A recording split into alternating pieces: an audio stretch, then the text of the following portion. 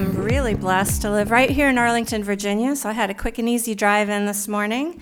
But I have to admit, I kind of wanted to come and stay and just sort of be here and soak up everybody. I got to meet Erin Brewer. You may have heard her speak yesterday. We've been and she's speaking today.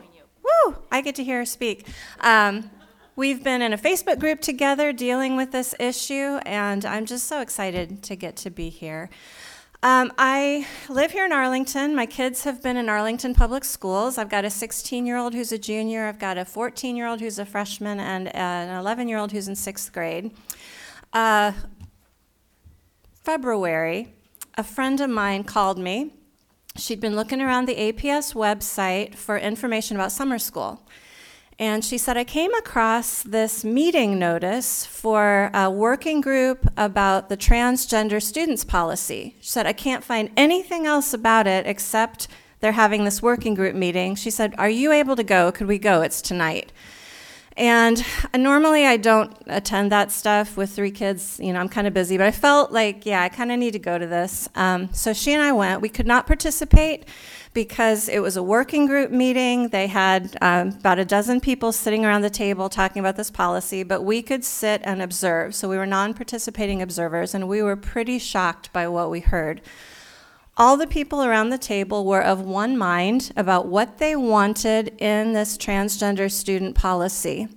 Some of the things were shocking to hear, but the big takeaway that my friend and I walked away with was parents are a threat to their children, and the school needs to step in and protect the children.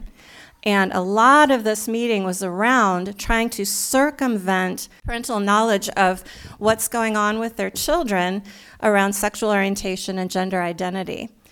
And at that point, a number of us, 5 of us at the time, got together, the friend who invited me and 3 others. Thank you. I had a cold like a month ago. The cold is gone, but the cough remains, so I apologize for the coughing. We sat down, we said, we've got to do something. We've got to do something to push back on this. So we started organizing parents to go to school board open office hours. Each school board member holds open office hours once a week, and we wanted to use Sign Up Genius. And to do that, you have to have a group name. So my friend called me and she said, we don't have a group name. And she said, how about Arlington Parent Coalition? Sure, that sounds great. That's how we got our name, because we wanted to use a Sign Up Genius. So we started going to school board members' open office hours. In the beginning, we have 5 school board members in Arlington. 2 of them seemed sympathetic and understanding, and even a little bit concerned for our side of the issue, that, hey, this circumvents parental rights. Parents are the ultimate authority over their children, not the schools. And also, allowing biological boys into girls' private spaces, such as locker rooms, bathrooms, changing rooms, and hotel rooms on overnight trips, that's a problem. This was in the policy draft. And the other 3 members of the school board were a little more dismissive. Over the months, all 5 became very dismissive and fairly hostile to us. We didn't get very far with the school board. We then decided what we would do is start a website so that we could catalog all this information that we were collecting. We were really, we were really behind the times. We realized this initiative has been moving forward for a long time. One of the first things we did as a group was submit a Freedom of Information Act request to the school, because we discovered that a local activist group called the Arlington Gender Identity Allies, who were represented around that table at the working group meeting, had really been pushing for this policy. So we submitted a FOIA request, said we'd like to see all emails between Arlington Public Schools and the Arlington Gender Identity Allies. And what we got was a 30-page, what one of our members called Love Fest between the 2, that in September of 2018, Arlington Gender Identity Allies reached out to APS and said, we need a transgender student policy in the schools, and here's what we want. And they sent what is essentially a boilerplate of the GLSEN, the Gay, Lesbian, Straight Education Network, model school district policy. So this is what GLSEN wants in every school in the nation, and they make no bones about that. They want this everywhere. This has been happening in California for several years, and it's been starting to happen here. And it began in 2015 here when the school board voted to put gender identity and sexual orientation into the non-discrimination clause. They did this in July of 2015. I've discovered they do a lot of things in July after school is out and everybody's left. So they slipped that word in, just a couple of extra words in the non-discrimination clause, which that has 20 different, race, ethnicity, language, all those, and they slipped in the sexual orientation and gender identity language. What that did, and people didn't appreciate at the time, was open the door for, well, now what does that mean? How do we not discriminate against people based on sexual orientation and gender identity? And it led to the creation of this policy implementation procedure, which is how do we implement this policy? The original draft of what the Arlington Gender Identity Allies wanted contained things like, if a student doesn't want their family to know about their sexual orientation or gender identity, the school will hide it. We, the Arlington Parent Coalition, successfully got that taken out before the policy was approved in July of this year. That's one of the few successes we had. We had a lot of not being successful in what we wanted to do. Another success that we did have, one of the clauses was on school trips.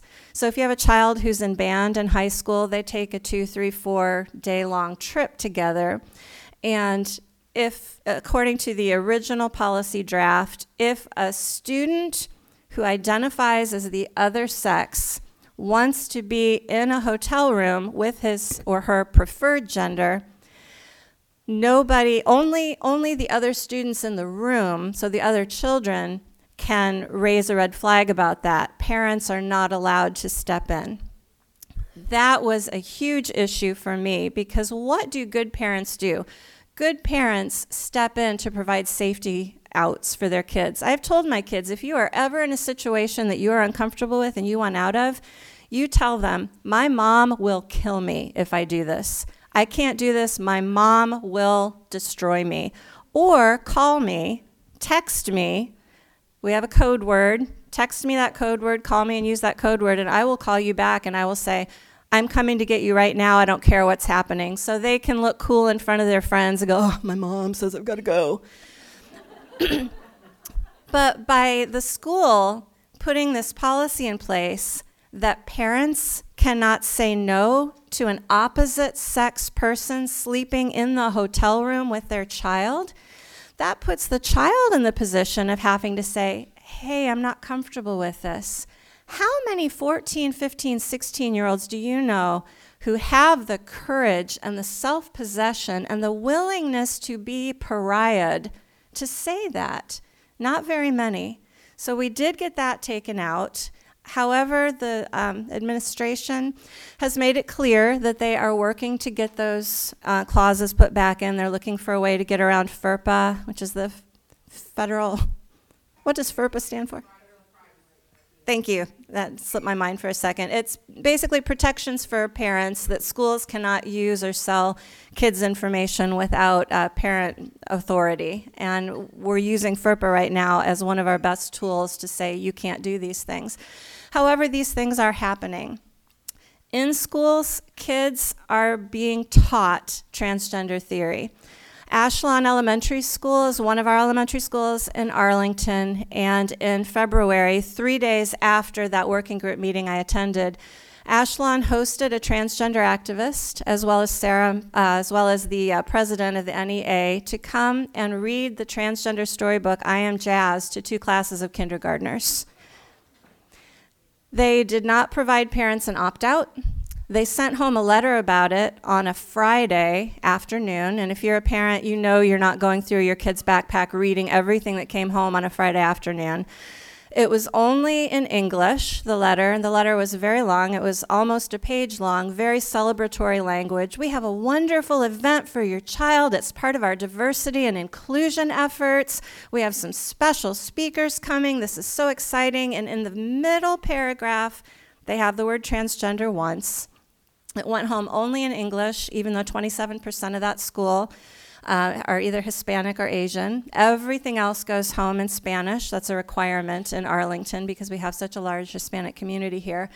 That was not a one-off oddball happening in some very blue district. That was very intentional. At the working group meeting that I had been at 3 days earlier, one of the parents around the table who has two transgender children in APS was upset that such a reading had been scuttled at her elementary school because the principal felt parents would be upset. And she said, this is going to happen. And 3 days later, it did happen. So this is what we're fighting here in Arlington. This is not unusual. It's happening everywhere. We talked to some lawyers at the Alliance Defending Freedom, and they said they know of over 200 school districts around the country who are fighting this. It's being slipped in very surreptitiously. This book is on your table. I hadn't seen this until I came in, but this is excellent. If you want to know what's happening, I was browsing through this when I got here. This is a great resource, The Cracks in the Edifice of Transgender Totalitarianism. One other thing I wanted to tell you about is I got involved with this and I started doing research. I came across a page on genderspectrum.org called Entry Points. It is no longer there. However, I took screenshots of it. It is on our website, arlingtonparentcoalition.org.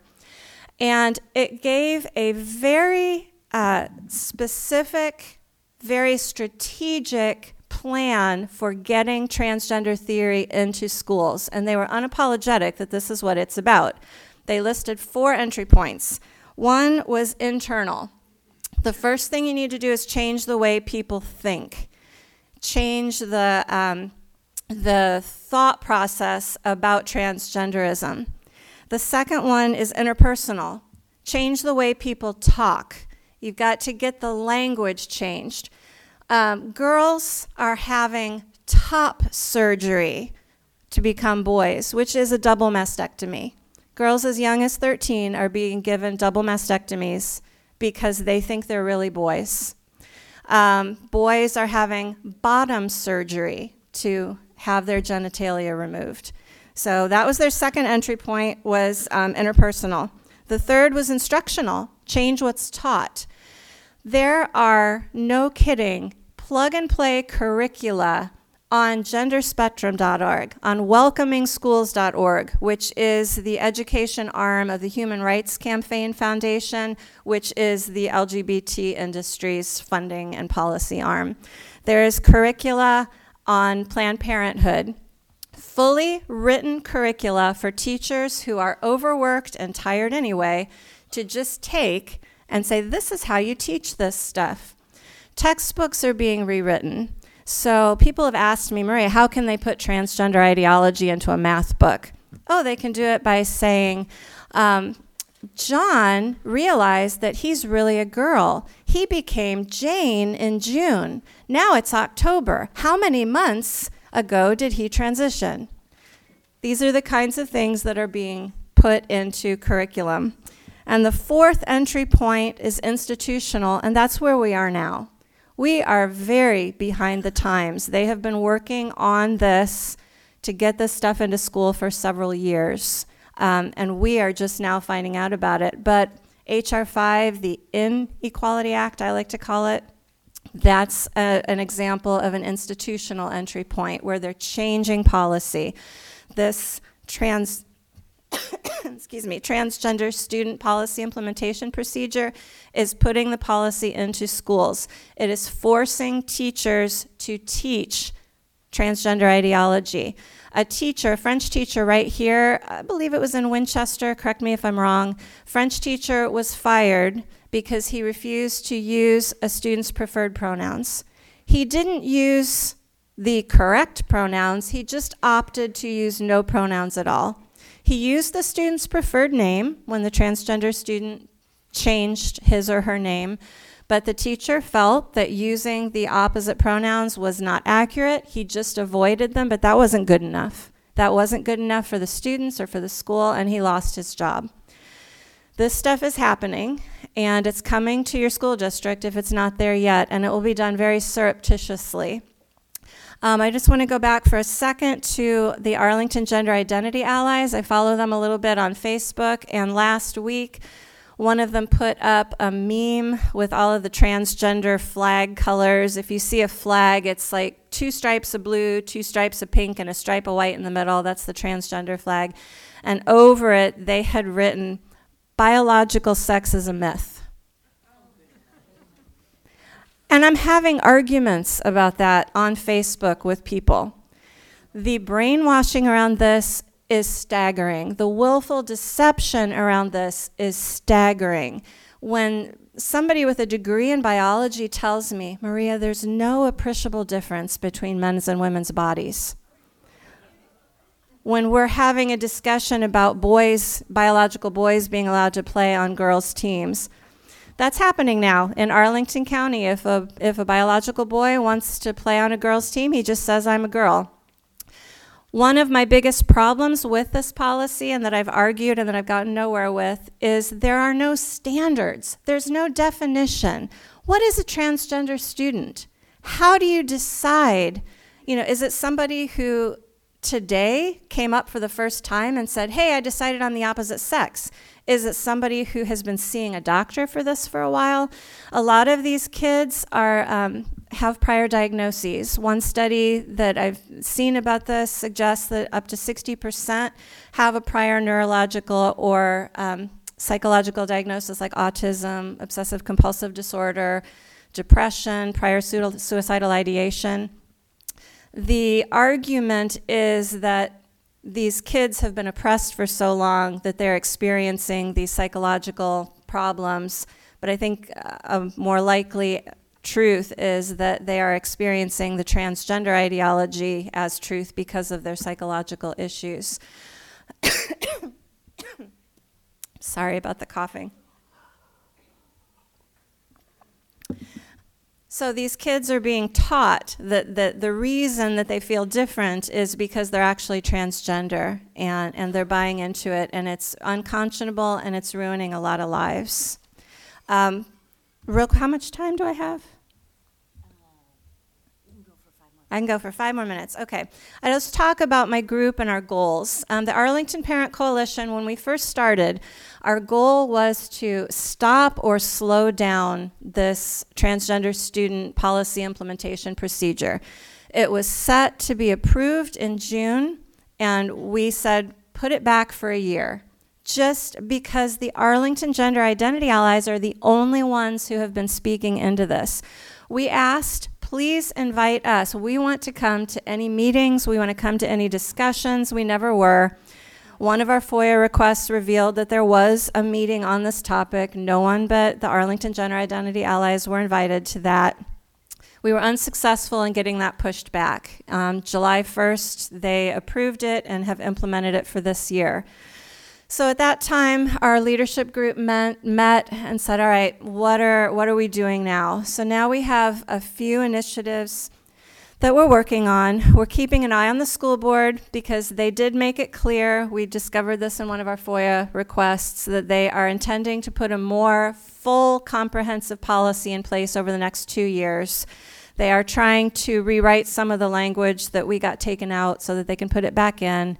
One teacher, not in Arlington, but in a nearby district, who is a trans and gay activist, he told me that when students come to him and indicate that their parents are unsupportive, which that just means an unsupportive parent is one who is not jumping on board with, yes, let's get you hormones, let's get you surgery, let's get you transitioned. Anyone who is not doing that is labeled unsupportive. This teacher told me if students feel that they are not safe at home, this teacher will help them get out, become a runaway. He said, I shouldn't tell you that because we're not supposed to do this, but that's what's happening.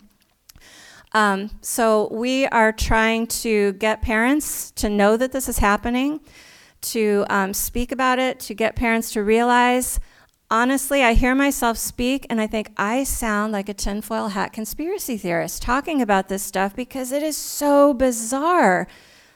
But it's what's happening. It's just what's happening.